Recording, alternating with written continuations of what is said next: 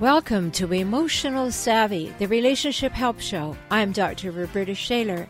If you're ready to increase your confidence in conversations and conflict, deepen your self-awareness, expand your connectedness, and enrich your relationship with yourself and other humans you care about, and even those you wish you didn't, you're in the right place. Enjoy today's episode.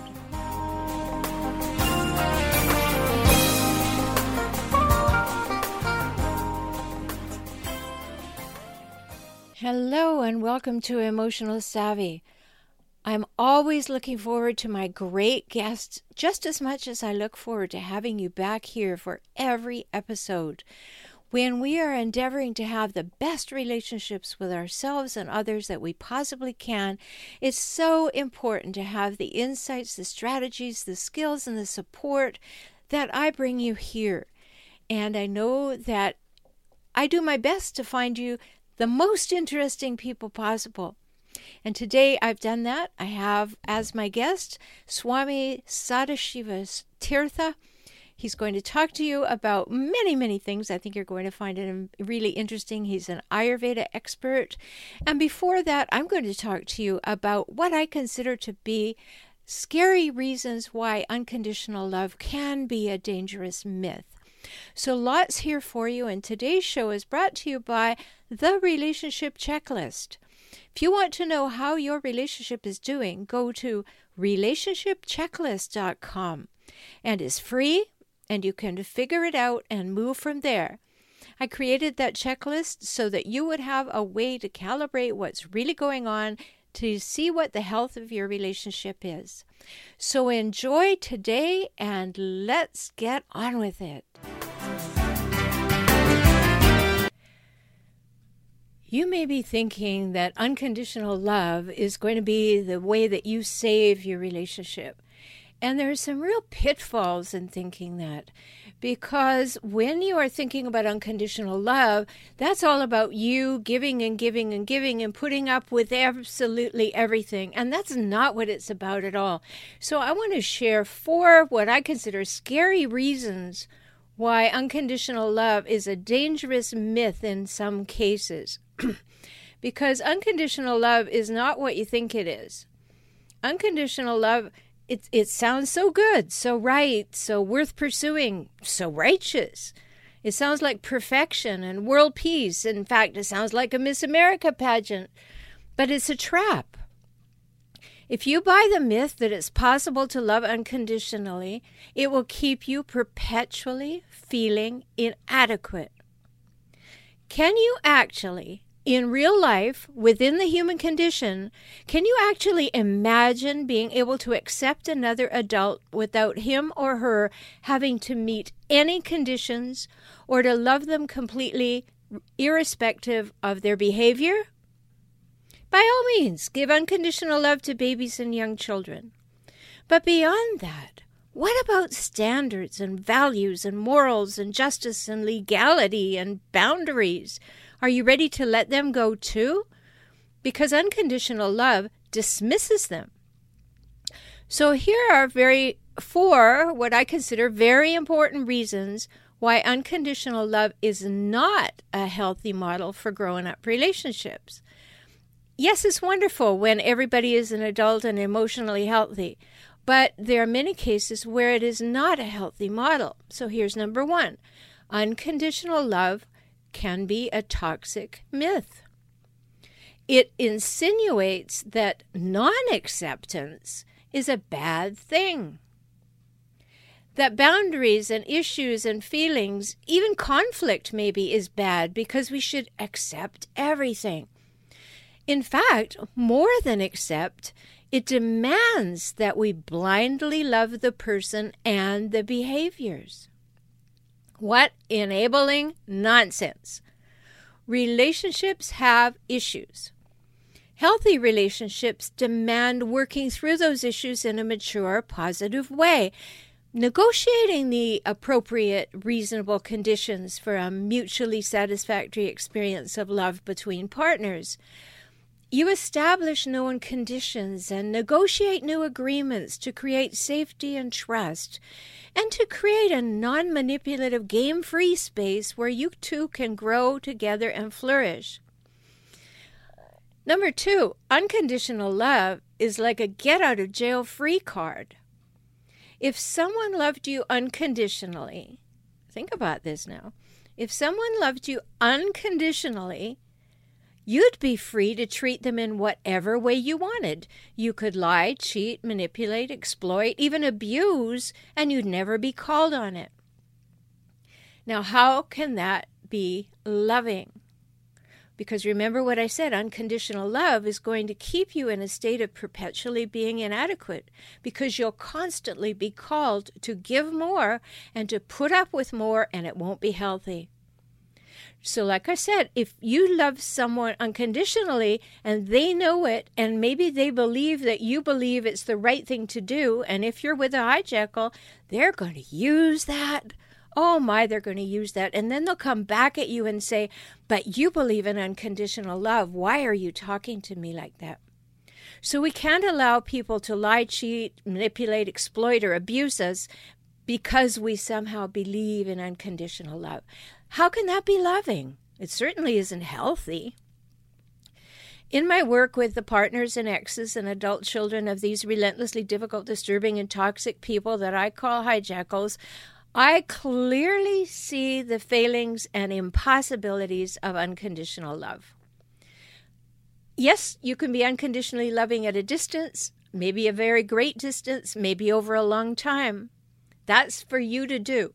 But to be in the relationship with them, letting them get away with anything, treating you in any way, that is not what we're talking about when we talk about unconditional love. Because remember, hijackals want to hijack relationships for their own purposes, and then they want to relentlessly scavenge them for power, status, and control. So you believe in unconditional love, and they want emotional, verbal, and physical advantages, not to mention sexual. And they want to win no matter the cost. So what happens? You lose every time. That's a marriage made in hell. So number 3, the term unconditional love has a surprising and out-of-context origin. Just in case you thought the term came from some spiritual tradition, it didn't. Erich Fromm, he was a psychiatrist, a psychologist, and he introduced the idea in 1934, and he wrote about it in his book, The Art of Loving, in 1956. So you can see it's pretty new. And he suggested several kinds of love, the first being a mother's unconditional love for her infant. She has no expectations for it to live up to. She loves it just because it breathes. And in that same book, though, he states that a father's love has to be different. It has to be, believe it or not, somehow deserved. Fromm says that the father sets the standard a child must meet if he or she wants love. So, OMG, that's the origin of the term unconditional love. And I hope you see why you absolutely must question the whole idea now. In Fromm's work, unconditional love was for infants. And yes, by all means, let's have more of that. But generalizing it to all people in all situations, bad idea. Why? Well, it's an unattainable myth. It guarantees that you'll fail, and while it's guaranteeing that you'll fail, it guarantees it'll keep you feeling small, striving, guilty, never good enough. In my book, Kaizen for Couples, I emphasize that mutuality is essential for having a healthy relationship. And in there I wrote these words: mutuality is for emotional grown-ups. It is based on an interest in each other as a whole, complex person living in the present. When dependence or codependence are consistently present in a relationship, mutuality cannot be. Mutuality, then, is a defining condition for a healthy, mature relationship. Remember, that's from my book, Kaizen for Couples, Kaizen for Couples. You can get it on Amazon or go to kaizenforcouples.com. So healthy relationships cannot be unconditional, because that would call for either continuing masochism or endless self-sacrifice. And who would want to live like that, right? Not you. So number 4, unconditional love undermines justice. There would be no sanctions, no punishments for those who've hurt others. Well, that's crazy, right? If life has purpose and meaning, which most people believe it does, then there can be no such thing as an unconditional experience. We're creatures of perception, and everything has purpose and meaning. We're confronted by conditions that invite and allow us to learn and to grow. And unconditional love wipes all that out. It just dismisses the significance of ourselves and others as unique human beings, and it makes all behaviors okay. And they're not. They're not at any level. So who would want to live in that paradigm with that myth? I hope that you can now see why I say that this is a very dangerous myth. Great for babies and children, not great when you're trying to negotiate and have a mutual, reciprocal, equal, and therefore healthy, mature relationship between two adults. If you want to learn more about this, go to forrelationshiphelp.com. Sign up for my newsletter, Tips for Relationships, and let's stay in touch. There's so much to discover.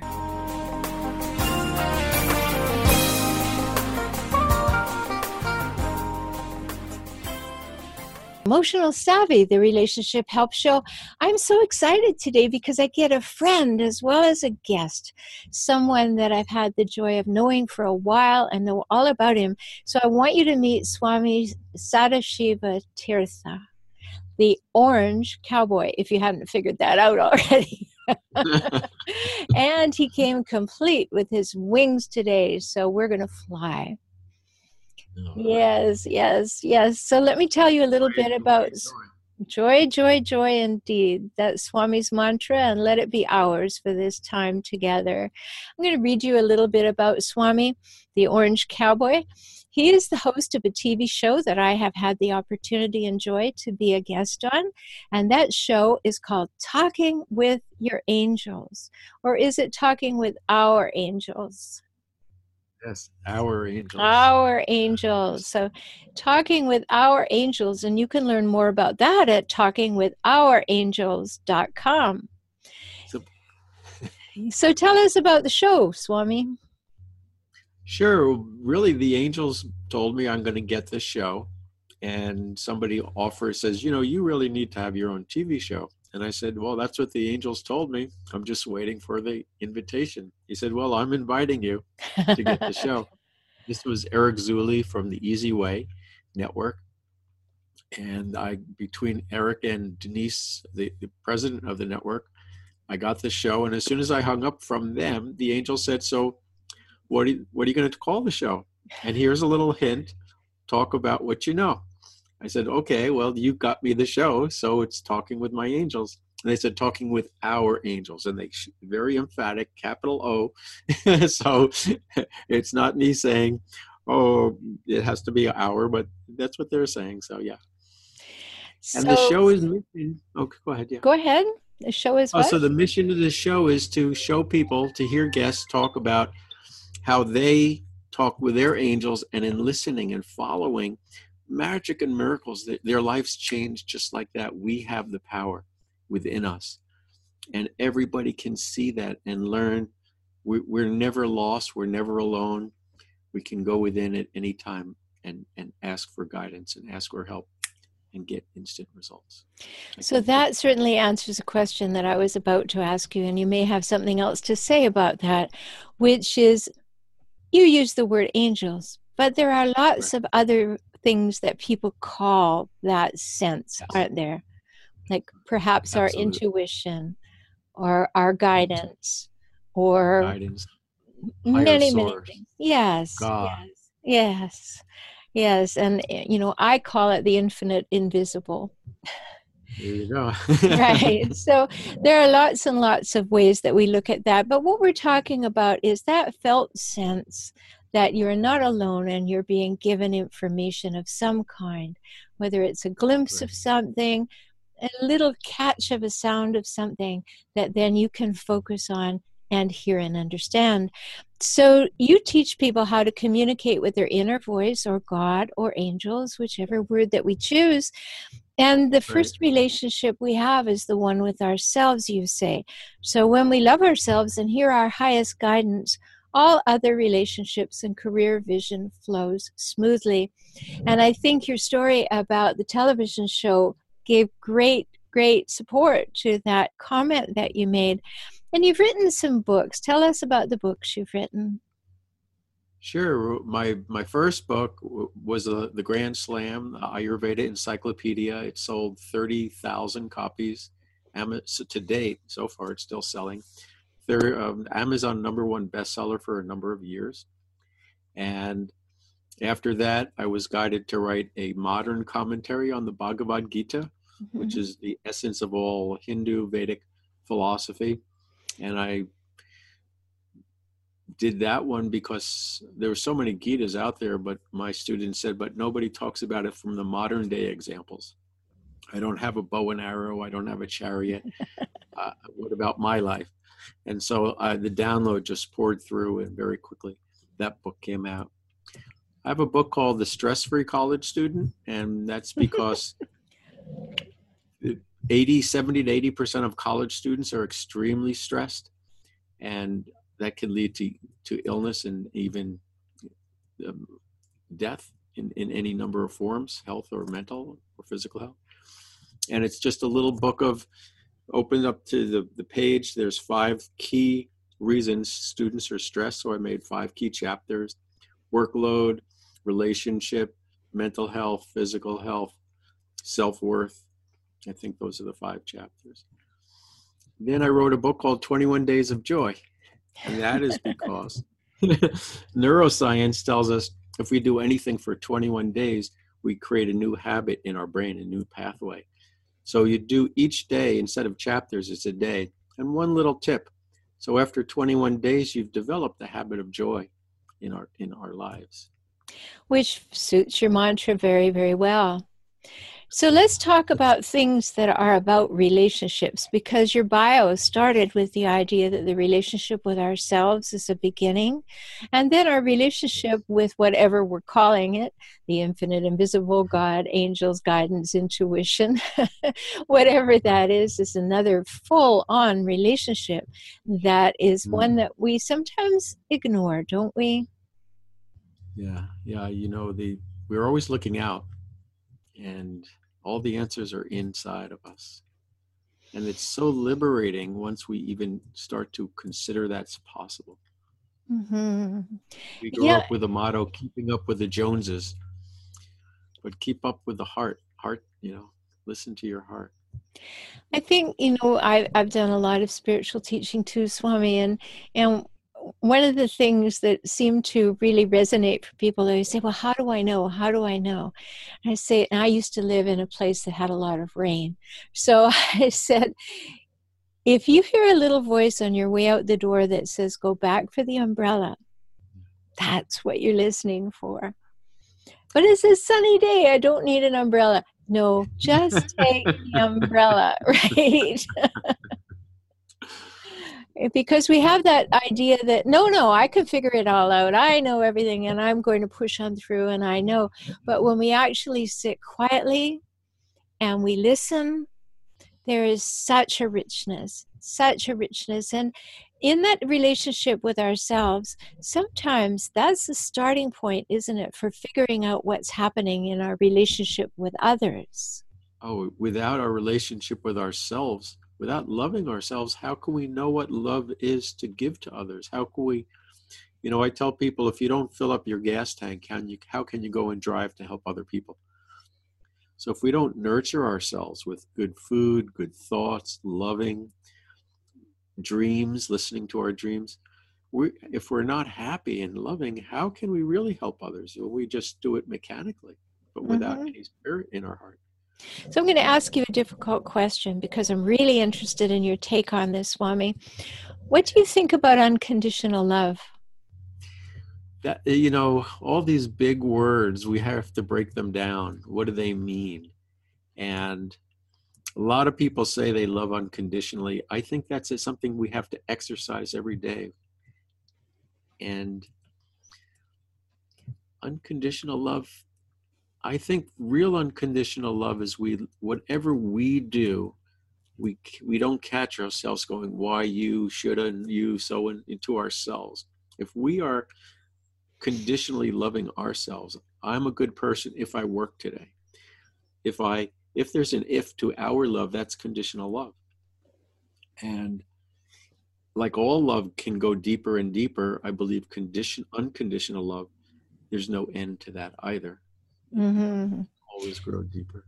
I like that. Thank you for sharing that because I think it's important.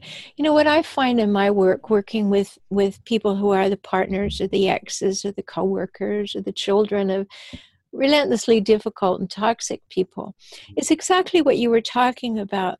They've had their self-talk shaped by somebody who was so judgmental and so needing to be fiercely competitive with them. And so it's sometimes a big journey to come to that unconditional willingness to love yourself. And we can't give a gift we don't have. So if we don't have that within ourselves and cultivate that within ourselves, we're going to find we have some stopping points when it comes to others. Absolutely. But I just want to put this piece in here because I'm asked that question frequently myself, and I'm interested in your take on this part, is people will use that unconditionally loving, particularly hijackals, the difficult toxic people I talk about, will use it on their partners or friends or whomever as a bit of a club. Because if you are endeavoring to be unconditionally loving and they know you're working at that, they will make it a weapon. They will turn it to you. If you're so unconditionally loving, I can do anything I want and you should stay on your path. And it's a very, very difficult thing for some of my clients to realize that you can be unconditionally loving of yourself and of them and have distance and don't condone and enable abuse.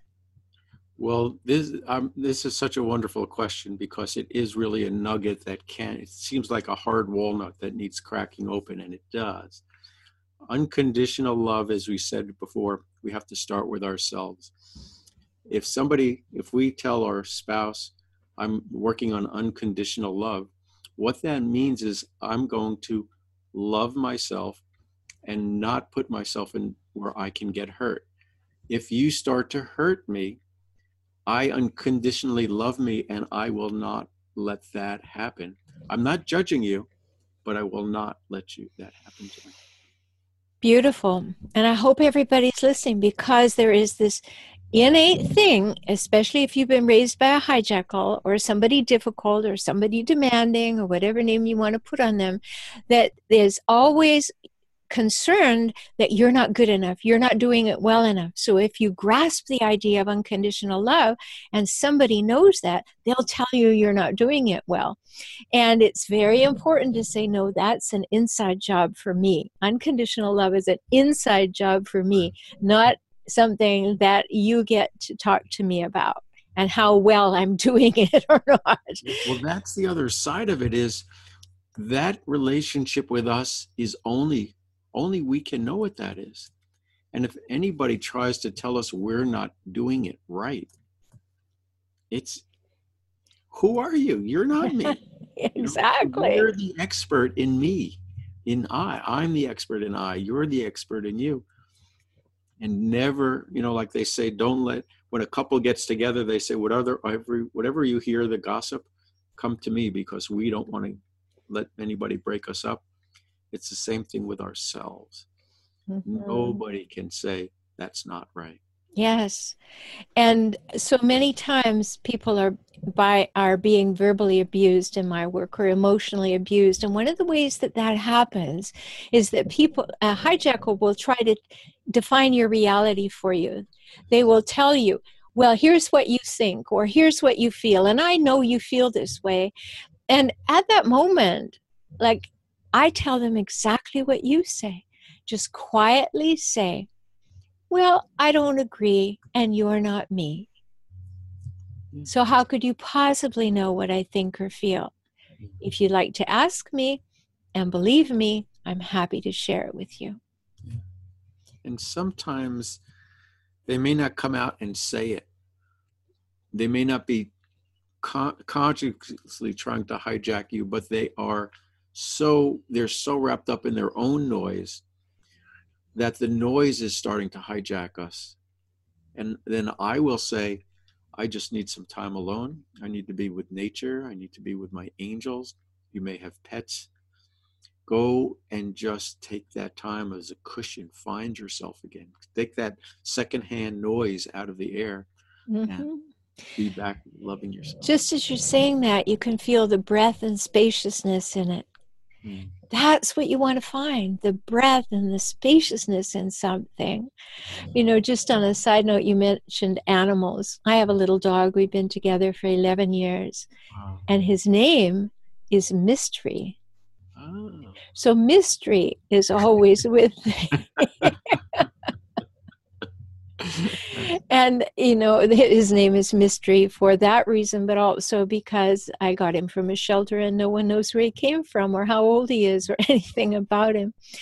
But, you know, before we go on, and I just want to say, really examine what Swami's saying and what our conversation has been about, and your feelings about unconditional love, your thoughts about it, and get clear within yourself.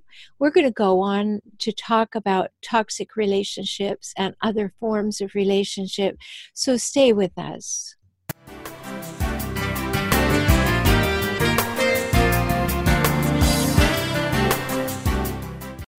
So I'm here with my guest, Swami, and he has been talking about so many wonderful things that are different than we usually talk about here at Emotional Savvy. I try to bring you guests that will always bring you a new angle, a new insight, a new idea, a fresh approach. And we're surely doing that today, Swami. So thanks for being here. Thank you for having me. The questions are so wonderful. Well, I have another one for you. I'd like you to tell me, you know, we talk about toxic relationships here, so we're going to spend a moment on that. And how can a person let go of a toxic relationship issue coming from your thinking on that matter?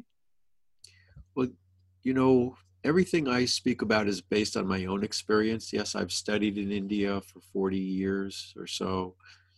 But even then, I had to go and live my life. And when I moved up to the country, and there was no other people around, and I woke up and I could feel myself thinking some thoughts that were causing my back to spasm. And I said, oh my God, it's me. It's my thoughts. And so when we talk about toxic thoughts, if we're fortunate enough to get into that space to be alone for a while and examine our thoughts, and that could be going away for a retreat, a silent retreat for a weekend or something, or even an hour or 20 minutes by yourself.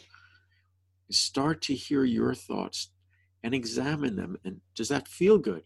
Who tells me this? Sounds like my mother. I sound like my father when I talk to my kids.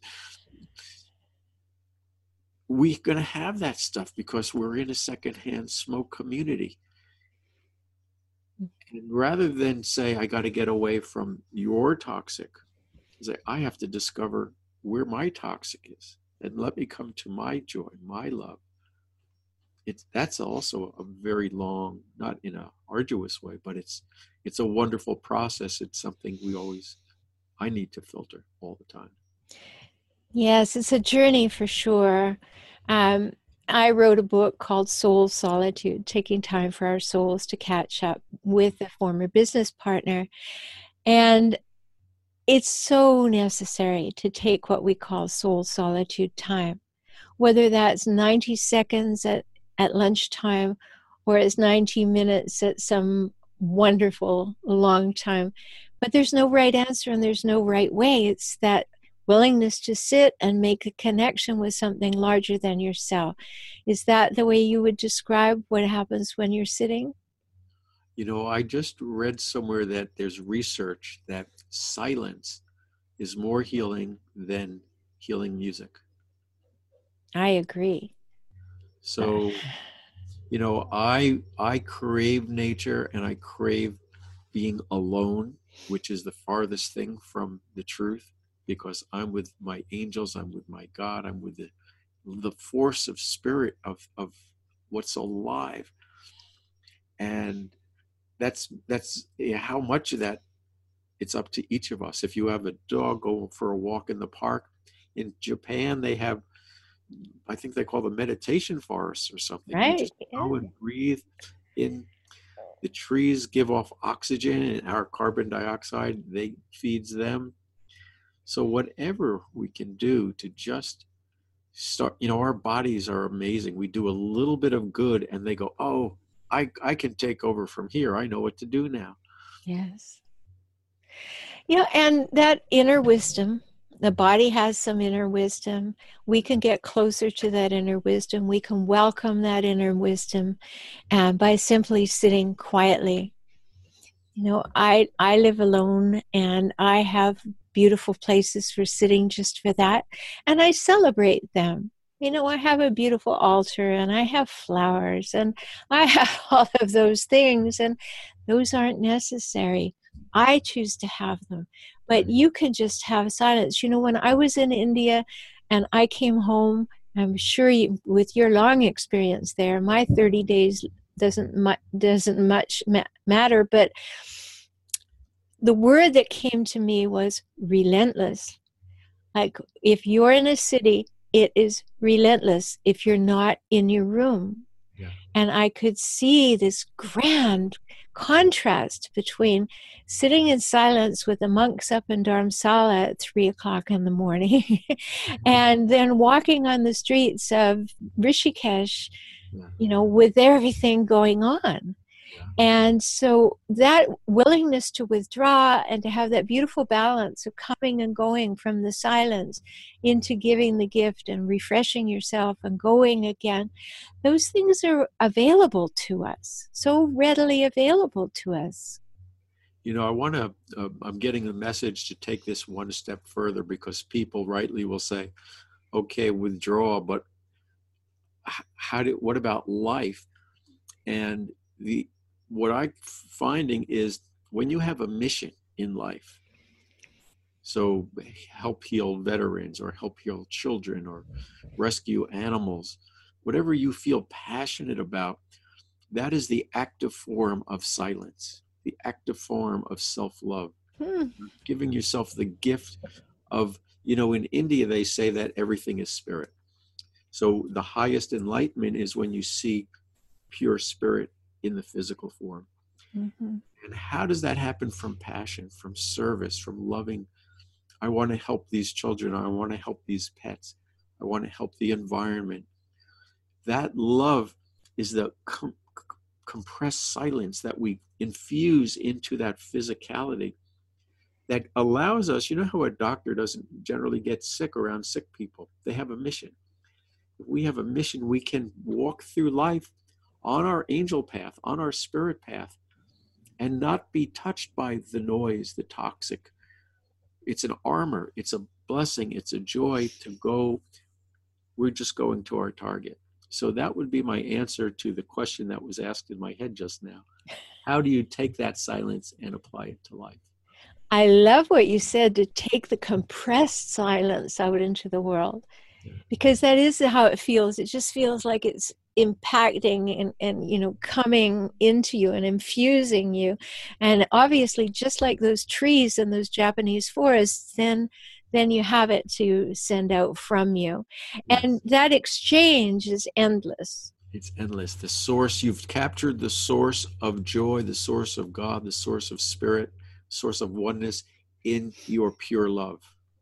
And going back to what you said, when somebody says that's not what you're thinking about, if you have a vision, as crazy as it sounds, follow that vision, and that's how you don't get affected by toxins of other people or yourself, and you achieve your dreams. And every little achievement, celebrate, because it helps us have the courage and the faith and the joy and the energy to go to the next level. So that brings us all the way around the circle, because where are you going to find that? You're going to find it by listening, right? Yes. You're going to go within and listen. So Swami, this has been a wonderful conversation. And for those of you who may not have heard, this is Swami Sadashiva Tirtha, and he is the Orange Cowboy. And you can tell that. I mean, there you have it, two worlds. Swami and the cowboy, and quite a dialogue those two people could have if you ever wanted to write another book. Well, I tell people, I remind people that Krishna was a cowboy, because as he was a child, he took care of the cows, the cow herder. Well, that's true. I suppose that's exactly right. And you know, he's dancing on my altar playing his flute. There you go.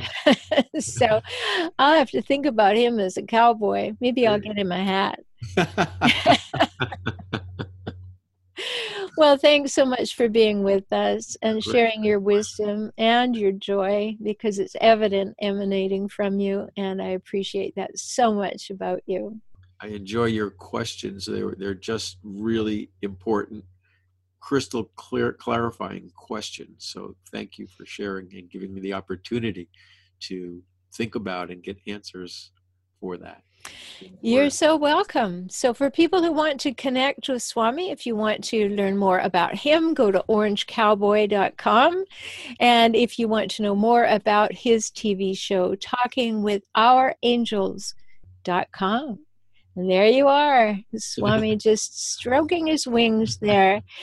So thanks so much for being with us. I'm Dr. Roberta Shaler. To learn more about my work, go to forrelationshiphelp.com. Catch me on YouTube at forrelationshiphelp.com.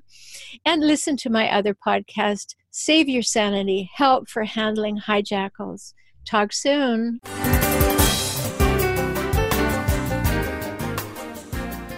Thanks for being here for today's episode of Emotional Savvy. If you want to deepen your emotional savvy, make shifts in your relationships, and enjoy life and relationships more, work with me, Dr. Roberta Shaler. Get my books, enjoy my courses, or work with me directly. You can do that by visiting forrelationshiphelp.com, forrelationshiphelp.com, and subscribe to Tips for Relationships now. Don't miss a thing. Be empowered this week with more emotional savvy.